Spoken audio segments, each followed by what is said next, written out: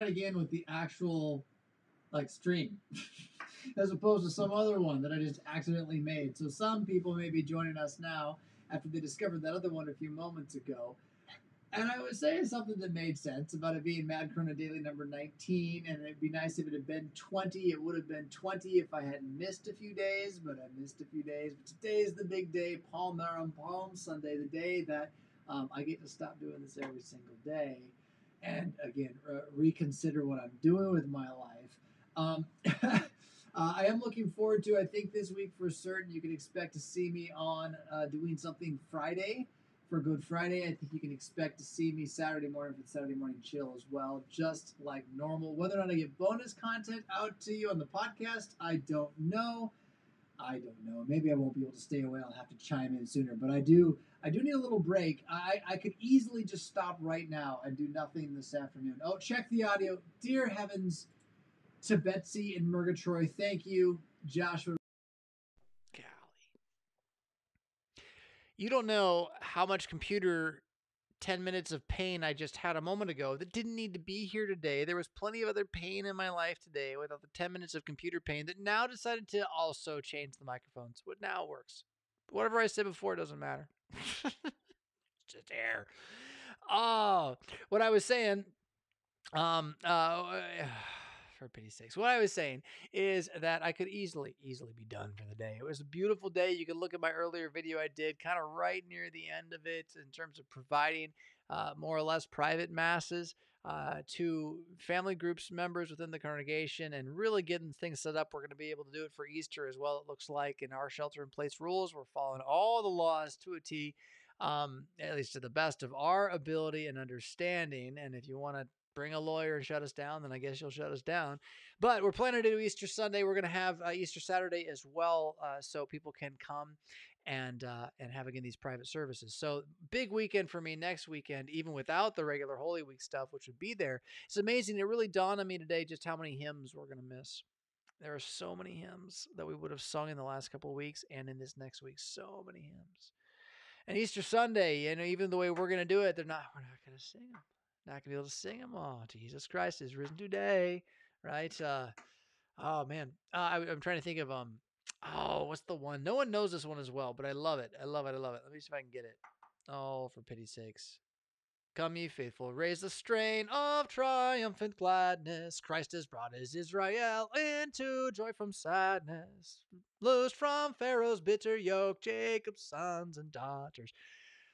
Wait, something with unmoistened foot um, through the Red Sea waters. Yeah, it's a good time of year, right? So, what I got for you today, I'm going to use the term private mass all I want, Adam. I'm sorry. I'm going to do it. We're going to take it back because the way they use it in Rome is wrong. It's evil. I agree. But what we're doing is we're doing a communion service for a non-public demonstration. It is a private communion service. It is not public and open to anybody to walk in.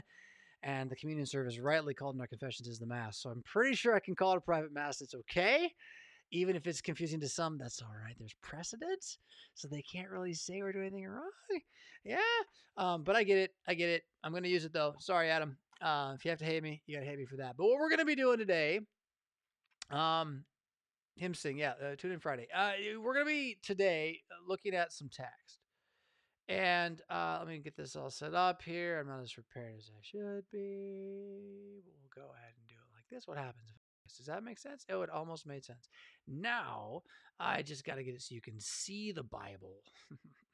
There we go. So what we're going to be doing today is a bird's eye view. John Damascus. Thank you. Speaking of Adam, as we debate, that song that I just sang by John Damascus, led them with unmoistened foot. Yeah, led them with unmoistened foot through the Red Sea waters, right? Old Testament, we've been doing a lot of that this year. And where we would be right now, coming out of Lent and into Palm Sunday, getting ready for, golly, it's Holy Week. It's the week that Jesus shows up in Jerusalem and they murder him because they hate him so much. To remember that week in the Old Testament and also align it with the fulfillment of all Old Testament things in him, we have a significant shift between Palm Sunday and Easter Sunday, as you do every year, by the way. This is already there in the liturgy. There is a major shift in emphasis between Palm Sunday and Easter Sunday, and then Pentecost as well, as sort of a third piece to this. The thing that I would encourage you to consider that you maybe never noticed is that Palm Sunday is sort of like a bad day. It's not really what it should have been. And yeah, absolutely. If these would be silent, even the stones would cry out. From babes and children, infants, the mouths of children, the gospel is proclaimed. Hosanna to the Son of David. Like, all that happened. Don't get me wrong. You had huge, massive crowds going out to see Jesus. Just tremendous crowds going out to see Jesus. And he could, they're putting their cloaks in the mud for the donkey to walk on it. I mean, there's a certain level of like this is David's son for sures and for reals. We're casting off Rome. It's time to go, right? But what Jesus does when he goes in is he goes to the temple and finds them selling religion, selling forgiveness. So there's the whole bit with the whip there. And he walks back out, and across the valley there on the other side, right around the time he's going to be given the conversation about, or in the area where he's going to be given the conversation about, I'm going to lose what it's called, Matthew 24, I lost it. There's a fancy technical scholastic term for it, the something. Discourse, Olivet discourse. I knew I'd get it eventually. So on his way back to this Olivet discourse, which is a little bit later, but you pass multiple times a tree. And Jesus sees this tree, and the first time he sees it, it's like, it's beautiful. It's everything you thought it would be. It's like a giant crowd of people welcoming you into a city. That beautiful, gorgeous tree. It's in flower. It's in bloom. It's the right season. He goes to it to find a fig. And hey, guess what? There's no figs on that tree. There should have been. Sure looked like there were, but there were not. That is Palm Sunday. That is the day that Jesus sees a fake fruit, a false fruit from Old Testament Israel who welcomes him with open arms only to nail those arms to the cross. It's a false day. A day when we wanted the wrong kind of king. A day when he made sure we got the right kind of king anyway. He walked right past us. And we killed him for it, but that was the point. Crowned with thorns. So, isn't it interesting then that you have a similar thing kind of happening between the two major, the absolutely dominant, primary, first, well-named, most chapters given to kings in the Bible? David, you should know, and if you don't, I'm sorry, we'll talk about him next time. But Saul, not Saul of Tarsus, who will become Paul, but his namesake, to be sure, King Saul of the tribe of Benjamin, if I'm not mistaken, which would be where then again Saul of Tarsus gets his own lineage as well. So there's some tie in there to familial names. It's a Hebrew name, though. You'll find the Better Call Saul is the show it is for a reason. But this guy, this King Saul, he's a phenomenal king, powerful, establishing, dynastic. David is also. What's the difference between these two guys? They both have the God of Israel on their side. One of them ends up being the father of Jesus Christ, ultimately, and a believer at his deathbed, probably more important. And the other one, neither of these things. And even his own son is killed in his lifetime, and then his grandson does survive him, although with some real issues.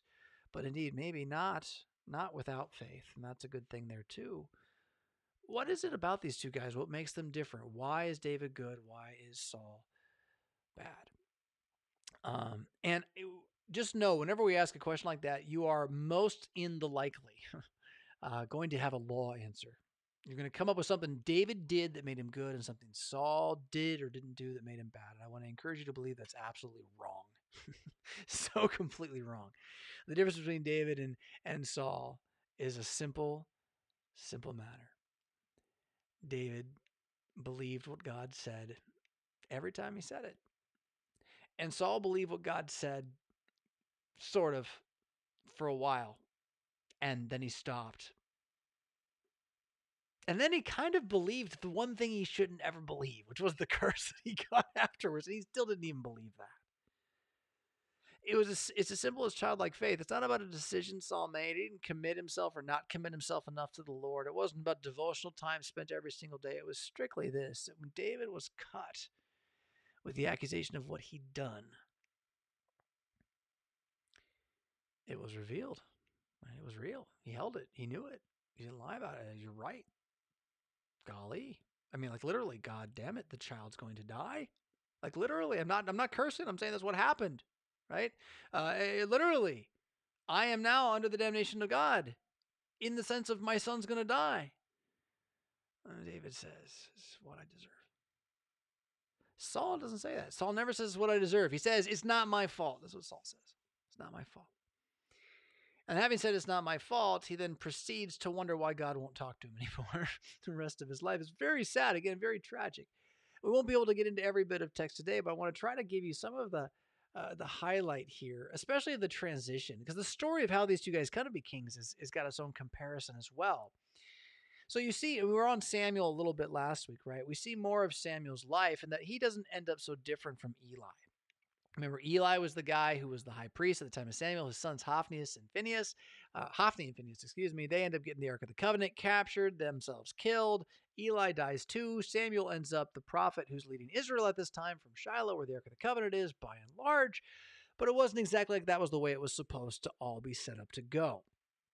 Samuel, you would think, would have learned something about saying no to his boys so that they would stop, his boys would not abuse the gifts they were given the way that Hophni and Phinehas were. However, it seems that they did not. So when Samuel, is chapter 8 of 1 Samuel, became old, he made his sons judges over Israel. Well, there you go. Like naturally, boys, you inherit, right? The name of his firstborn was Joel, and the name of his second was Abijah. They were judges in Beersheba, yet his sons did not walk in his ways, right? So Samuel thinks he's going to make them judges when it's God who does it, and then they don't walk in the way of the Lord. They took bribes and perverted justice. All the elders, they came together and said, there's enough of this, Samuel, at Ramah. Behold, you are old. We're looking at that verse 5 now there. Where did 5 go as a number? There it is. Behold, you are old, and your sons do not walk in your ways. Like, hey, man, like your sons are cheating us. You're still in control, but you're about to die. So we need this to change, right? Give us a king to judge us, they say. And there's something very, very important here. Now appoint to us a king to judge us all like all the other nations. Now, this is not asking for a judge. This is not asking for a savior. And this is not even asking for a king. This is asking for a divine king. This is asking for the kind of king you'd have in any pagan culture where anybody who amassed enough power obviously was the most blessed of God and probably spoke for God and may indeed be God to some extent as an avatar. And so, this divine God king, like Pharaoh, think like that. Give us one of those, Samuel. Now, the funny thing is like that's exactly what we need, right? That's who Jesus is that. Except he's not a Melech. He's not a pagan version. He's a Meshiach. He's an anointed. He's a christened. He is appointed of old version. In any case, appoint us this king who's not what we're supposed to ask for, to do something that God hasn't told us he's going to do. Now, Samuel gets upset about this, and rightly so, but he's actually just kind of being selfish here. He's upset that they're rejecting him because of his sons. So he's whining a little bit about it. But God says, hey, Samuel, you know what? That may or may not be true, but check this out. Who are they really rejecting now? Where's the faithlessness at work here? Is it really because you're such a pain in their side, Samuel? No. No, Samuel, they don't want me, he says. They don't want me. Samuel prayed to the Lord. Verse 7, the Lord said to Samuel, obey the voice of the people and all they say to you, for they have not rejected you. They have rejected me from being king over them. According to all the deeds they have done from the day that I brought them up out of Egypt. And remember, he's killed 30,000 of them at a time in the desert because of the deeds they have done since they came out of Egypt. So from all the deeds they've done since that day, I brought them out. Forsaking me, serving other gods, they're doing it to you too, right? Verse 9, now then, obey, listen to, hear, believe their voice. Only you shall solemnly warn them and show them the ways of the king who will reign over them. So basically, he's like, look, you want a God king and you think you need it and you're wrong. You're right, but you're wrong. You're right in the wrong way and you're wrong in the right way. So I'm going to give you the right thing, but first I'm going to give you the wrong thing so you can learn exactly what it is to have a man be your God. Behold, King Saul. right? Behold, King Saul. It's going to go a little more than that, right? You see, you have a bit here where they're clearly, though, God knows what's coming. He does not choose Saul so as to destroy Saul. Saul chooses himself. We know that already. We know very clearly damnation rests upon every individual's own personal decision. We also know very well salvation does not. So salvation comes as a gift. Damnation is on Saul. If he's damned, it's his fault. It sure looks like he is. God did not do this, but God knows it. God knows it's coming, and he foretells it so that we might see what happens when we make a divine king out of our own image, as compared to when he makes the Meshiach out of his.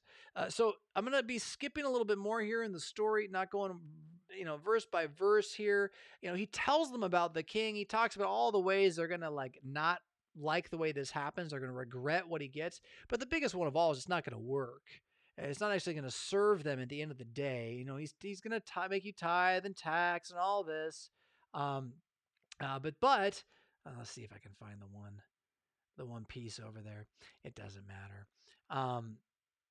The point is that they're rejecting Jesus. They're rejecting God. They're rejecting the king who really is already there over them, so that this man must fail, right? In that day, there it is, verse 18. In that day, you will cry out because of your Melech, not your Meshiach, your Melech, your king, your God king, your man who you worship in and trust. You're going to cry out because you chose him for yourself and he's failing you. But the Lord, now this is terrifying, the Lord will not answer you in that day. He's talking to the whole people, plural.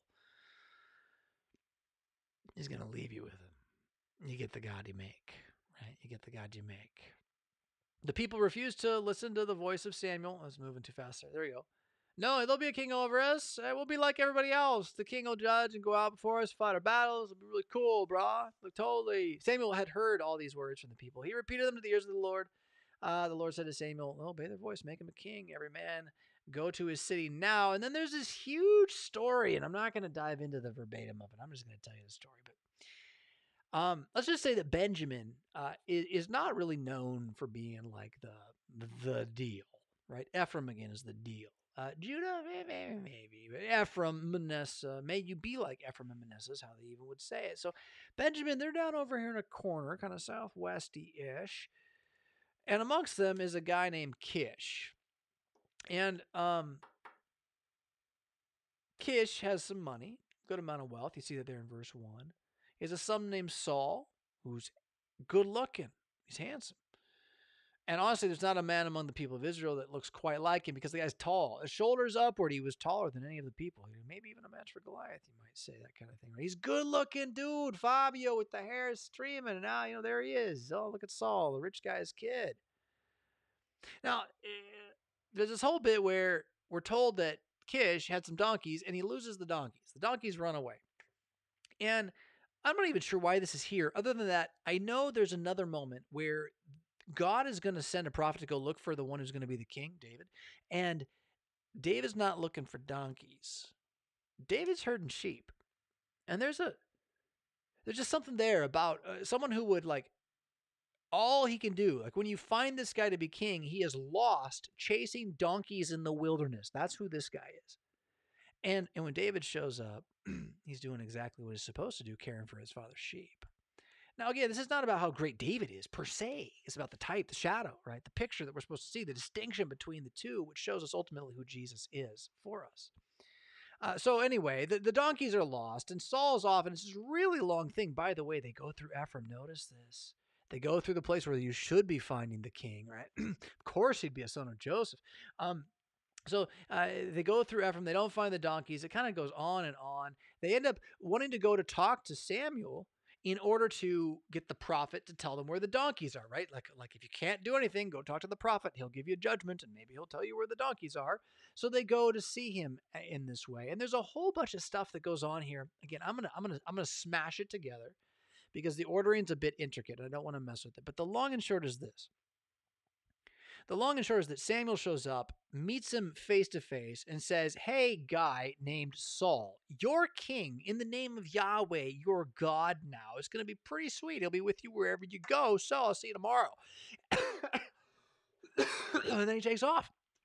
Samuel takes off. And Saul is intended then to be found tomorrow. And this is what happens tomorrow. They get together all of Israel, and God begins kind of pulling by lot out of Israel. Remember with Achan's, was Achan's sin? Yeah, I think it was Achan's sin. Remember how like they did it all by lot, and then they got swallowed alive at the very end? So in this one, it's all going by lot, only now all 12 tribes are represented, and they rolled Benjamin. Everyone's got to be like, what? And then they keep working down through the lines all the way down to this family of Kish. And then, well, then they roll for Saul. And of course, you should have known this. You know this is coming if you care at all. Samuel knew this was coming. He told him yesterday. It's all been revealed to the Lord. So where's the guy? I mean, just think about it. Put it in the years. Yesterday, you had somebody show up at your door. He says, I am the prophet of the living God. Now, you live in a time where that shouldn't happen, but back then, it kind of did. In fact, it was Samuel, the only one who everybody thought for sure was a prophet during this time. He shows up at your door and says, tomorrow I'm going to make you king at your house. What are you going to do? Where are you going to be? How ready are you going to be? I'll tell you where I won't be. God help me. I won't be hiding in the suitcases, because that's where Saul was. He was hiding with the baggage. So you see this other thing about Saul right away. Even though he's called, he doesn't believe it. He doesn't believe it. You can say, well, what do you mean? He was just afraid of people. No. If he understood what he had been told, if he believed he was the Messiah of God, the anointed one now, not a Melech, but a Messiah, if he's the Christ of God, there to rule in God's name, with God's authority, saying, you go do it, what on earth is he afraid of? Other than that, he don't believe. He don't believe it. He doesn't believe he speaks for God, rules for God, and that God's going to be behind everything he does. He lives in the fear based on man's opinions of a fallen world. Now, David, on the other hand, doesn't even have to be told he's king, and he'll go out and face a giant with a couple of sticks because he's circumcised. And he comes in the name of Yahweh. He knows that nobody loses when they do that. Well, that's next week. Saul, again, he just doesn't believe. He's hiding in the baggage again. Now, that doesn't stop Samuel from getting him out. Samuel took a flask of oil. Here's your Christ, by the way. Where does Christ come from as a word? Jesus, Christ. What does that mean? Christus, christen.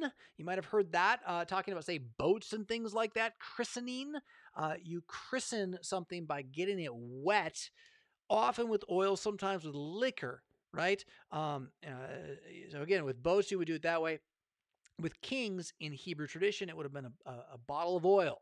So the way you become a king is that you get made a Christ. The way you are Christed is that oil is poured on your head. That's exactly what's happening right now. Samuel is making the first of the Lord God Almighty's human Christs, every single one of which will be a complete failure until the actual one they all just foreshadowed, who of course is even death could not contain him.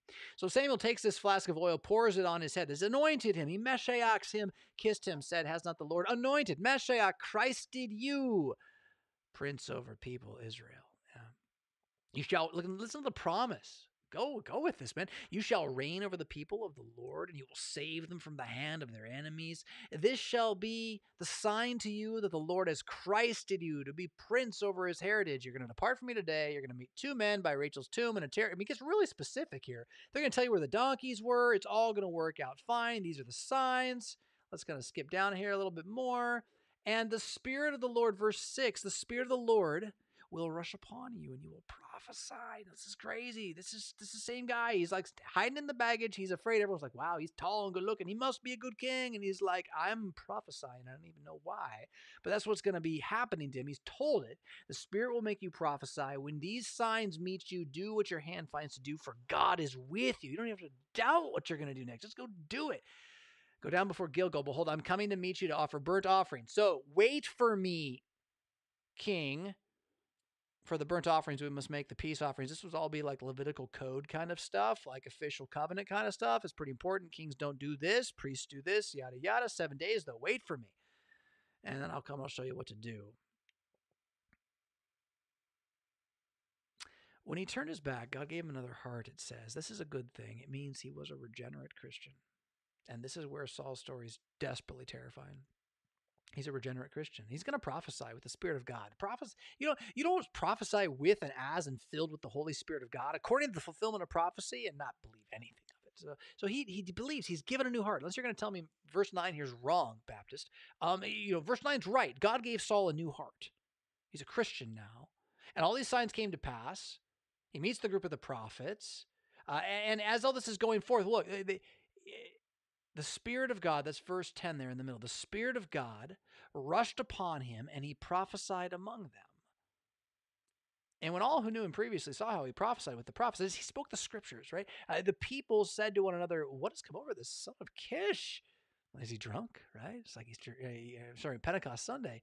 Is Saul also among the prophets? And that phrase does get left with us. So if you want to have some hope, Saul's not in hell, that's the verse to cling to right there. Is Saul also among the prophets? Ask that question instead. Did St. Paul go to heaven? I don't know. Is Saul also among the prophets? Like, that's a fair question. That's what was said of him, like, till his dying day. So that's okay to leave that there. It's a proverb even, right? But then, here's the thing. Sorry, I'm going to skip ahead here. They come to the high place. He comes back to the family. Why is all this going on? Right. It shifts direction. So verse 17, we're continuing the story away from the family. Samuel then calls all the people of the Lord together at Mizpah. So he's gathering everyone to this king. The guy's been anointed, but it wasn't like everybody was there to see it, right? So he's calling them together at Mizpah. And part of this is to bring them as an army to go out and do what they need to do to preserve the people. So he says to the people, this is the proclamation to bring them in, basically. Thus says the Lord God of Israel, I brought up out of Egypt. Oh, I should say you. I brought up Israel. There we go. Out of Egypt and delivered you from the hand of the Egyptians. But, by the way, today you have rejected your God who saves you from all your calamities and distresses. You've said to him, set a king over us, Amalek. Now, therefore, present yourselves before the Lord by your tribes and thousands, right? So that's the message that everybody's getting. It's like, you've rejected God. You asked for a king, so show up, right? So show up.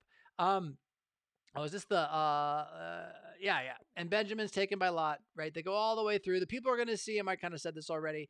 And there was no one like him among all the people. And they're all shouting, long live the king, long live the king. Then Samuel told the people the rights and the duties in the kingship. He wrote it in a book for them, went home. And so it seems it would all be good. Now, I'm going to go ahead and click on, I'm not really confident whether it's in 1 Samuel 11 or shortly thereafter. Yeah, it doesn't look like it's chapter 11. There is some fighting that's going to take place between people. Yeah, there's too much there. Okay, so what we're going to do is we're going to come back here. That was the end of the text as appointed for reading. I mean, there's so much more to his story. What I want to emphasize is this. So remember how I said that Saul said to come and meet him again. Excuse me, that Samuel said to come and meet him again. And it was not the same assembly as what just happened there a moment ago, where they pull him out of the lot drawing hat, right? And here is the king, he's tall, all this stuff. They're supposed to meet another time, and now they're getting ready for battle. Saul is getting established. They're drawing up lines in order to go out and protect the people, okay? And this is nothing new, whereas like Samuel's like, show up somewhere, I'll be there, I'll offer the sacrifices, right? That just happened a moment ago. Well, it's going to happen again for this battle. And everybody goes there to fight this army that's like a cross on another hill, an ancient army.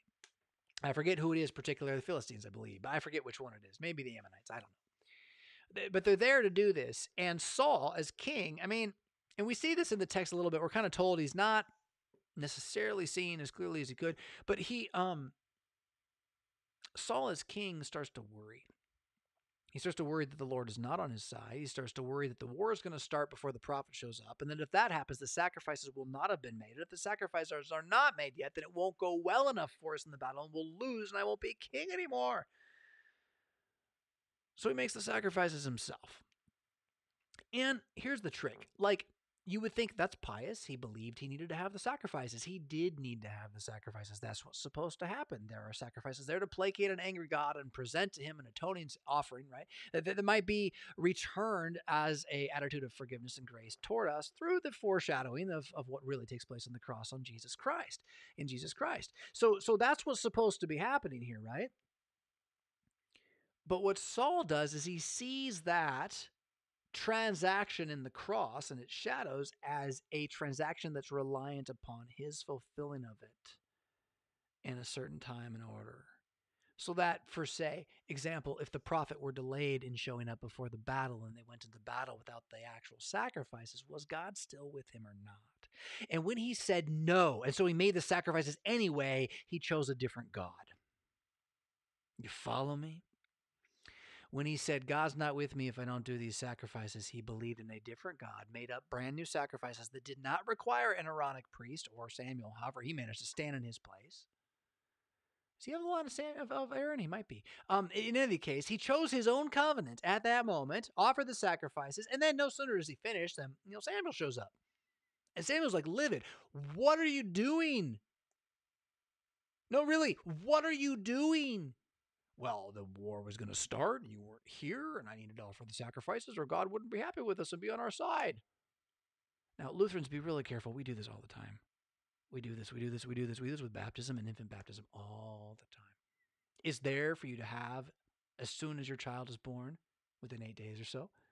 But we treat it like it's this kind of magic, that if we didn't do it fast enough, God wouldn't save the baby. Right? As if. That's Saul's problem. You cannot see that clearly so as to figure out what God's really thinking or wanting or doing. You just have to believe God's killing you and raising you in Jesus. And so when he says something to you, you should listen and say, that's true. I'm going to put my money on that. I'm going to hold that thing over and against everything else in the world. So when Samuel shows up and he says, what are you doing? And Samuel again, or Saul again says, well, there was this army over here and you were late. So I had to do it. Wasn't what we wanted, but I had to. And so I did it. And now here we go. Samuel's like, whoa. Now, let's pause here for a moment. He didn't say, hey, everybody, did you notice how Saul just shucked the blame and said it was my fault that he's a blasphemer and no longer the king? He doesn't say it that way. He just says, oh, Saul, you're no longer the king. Because of what you did today, God's going to rip the kingdom from you. Go have a good fight. They go, they have that. Saul is plagued by this the rest of his life. And rightly so. Because part of him wants to believe it. He wants to believe the word which says he's condemned by God because he wants to believe that God is true and repent so he can trust in him. But the problem is, he got into this position by believing this God is not true.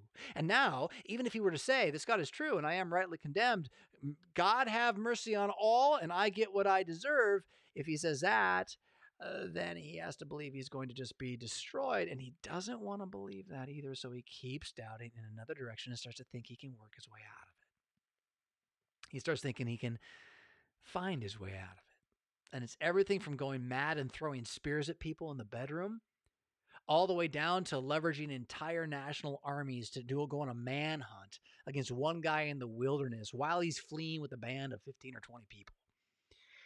The guy goes nuts, literally, and even demonically, as we're told by the text. All from a moment that you or I could walk into at any time, in which the word of the Lord simply says this, what are you doing? And your response is, ain't my fault. David, again, if you recall, who we'll hear more fun stuff about next time, David, when he is confronted, doesn't say, not my fault. He says, all my fault. Spare the boy. No. That's the difference between Saul and David. That's the difference between a man after God's own heart, that is one who knows his heart ain't after God's own heart, needs to be forgiven, and has no hope but that, and a man whose heart is after himself. Chasing the donkeys, afraid of mankind, having every gift possible you could ever want, and yet the one thing, the simplest thing ever, bare and naked and childish trust and the promises of God Almighty. That's the one thing he didn't have. Well, he did. Is Saul also among the prophets? He's a confusing character. And when you're trying to put him into your dogmatic categories for all of your soteriology, that is your study of, say, things like election and grace versus works and all this kind of stuff, when you want to put people in categories, and it's just not always that easy because we're not given the judgment finally for most people in the scriptures, right? The judgment is reserved. And so Saul, the Lord says he's going to take the spirit from him, and then he does. And then he sends a spirit who's not the Holy Spirit. And we're never told anything else about the Spirit of God working in his life other than that, like Samuel comes back from the dead, maybe to tell him he'll get no more answers than "I'm done with you." It's like, golly, it's a horror movie. That's all that he gets out of this the entire time. But it comes from his belief that he could justify himself, and it continues to be his belief he can justify himself. It is his own trust in himself that's his undoing, start to finish. And David, for all that David has, the guy's got a lot of flaws. This guy's a womanizer. There's no two bones about it. For all his flaws, what David does not do is argue with God when God talks. He just shuts his mouth and says, "Well, you're God. All right." And frankly, my friends, that religion that we have in Christianity now is pretty stinking awesome. I got to tell you, I just enjoyed today proclaiming the certainty that we have, even in this temporary, momentary, bleak affliction. We are being prepared for a weight of glory beyond comparing. That sounds like some awesome stuff. Where do I sign up? Oh, wait, I just ate and drank, didn't I? That's the deal. Cafe Sola with a super chat to end us this afternoon. Oh, $20 too. Thank you so much, Cafe Sola. He says, if you did do online administration of the Lord's Supper, I wouldn't. Knowing that some would not participate, how would you instruct them to explain to their family why they're not joining others in this practice? I'll tell you why I won't do it. I don't know if it works. I have no word from Jesus that it works. Not a single one. Same thing with grape juice. Same way with truly wheatless bread. I'm not talking about gluten minimized. I'm talking about truly wheatless. I just don't know. Like, I can give you some Coca-Cola and some Pop-Tarts, and I can tell you it's Jesus. I can really believe it, and it won't change whether it's true or not. Like, I could tell you it's King Caesar or whatever, right? And it probably isn't true. So if it's true that it's going to be the body and blood of Jesus on the table in front of you, I'm here, right, wherever I am, and you're through the interwebs, like maybe 3 years later or whatever, right? And you're just like got some bread and wine in front of you, and you're like constant. Like, here's the thing. I can say the body of Jesus. I can say all the right words. I am making you a promise God has not made. And that's why I won't eat it. Because it's based on a promise God has not made, which is that when not 2 or 3 gather in his name, when we don't gather, we can use magic words across the internet to make us pretend like we gathered. If it's Jesus, that would be marvelous, but we've always taken this approach. If God didn't say it, we should be kind of careful. And with the heartbeat of the church being what it is, this meal, us gathered, to say again, let's go ahead and start not gathering for it. That's a pretty bold move for a weekend or 3, right? It's a bold change. And then I'm not sure it's going to come back, but at the end of the day, what I'm concerned most about, for me personally, is that I would eat some bread and wine that is merely bread and wine, and I would adore it as if it were Jesus Christ. Because that's blasphemy, straight up. Right? That's false worship right there. That's what we say sacramentarians are always doing, by the way. And so it doesn't mean you're going to hell yet. Maybe. I don't know, right? When God says, do we repent? That's the thing. And so for me and mine, that would be my answer. Is my family, I love you. I don't know what that is. I don't have a word from God that there is a priest magic that works over the internet. I don't. I have the promise that when the church gathers with the office of the keys placed upon an individual in their midst, that the words of Christ are present and he's with us to the very end of the age. All his promises are true. Well, that's a little different thing. It's a little different thing than me just speaking magic words over the internet. Hey, I'm all for the magic spells of the Bible, by the way. Like, I'm up on this game, right? This role-playing game idea of it. I did a bunch of it today. It was fantastic. But I don't for a minute believe it's actually incantation style. You don't have to believe it. Magic. These aren't transmogrifying like Latinist wordies. I don't know. Patronus. Blah blah. It's not that. This is the real truth of Jesus' word continuing to resound throughout history because it is and does what it says.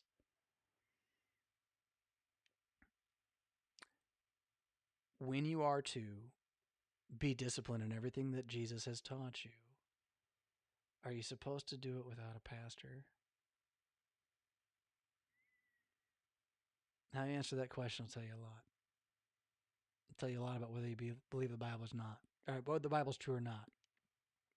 Because if you think you can do it without a pastor, it means you think you can do it without the office. If you think you can do it without the office, that means you think you can do it without Jesus, because he is the office.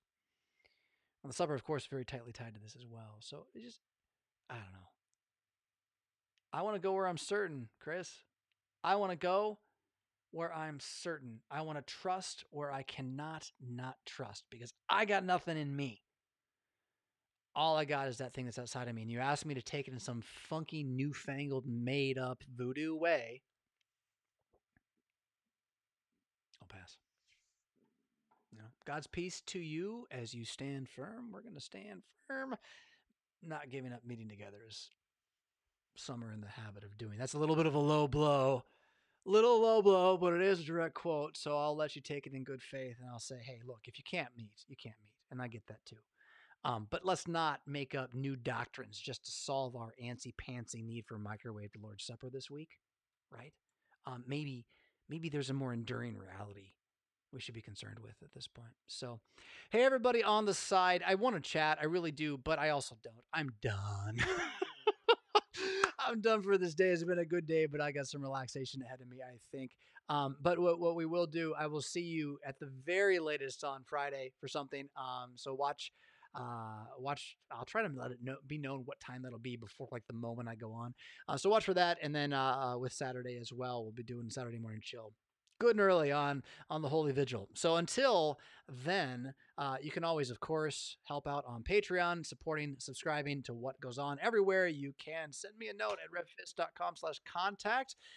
You can also sign up for the newsletter, Mad Mondays, that will be going out tomorrow. In fact, that's what I'm doing before I relax this afternoon. I'm going to write a lead piece for that. It'll be short. We'll see. Yeah, we'll catch you guys all on the other side, because I know you're going to make it, because you ain't going to wallow in the muck. And that way, that way, one or the other risen from the dead, you're going to be able to continue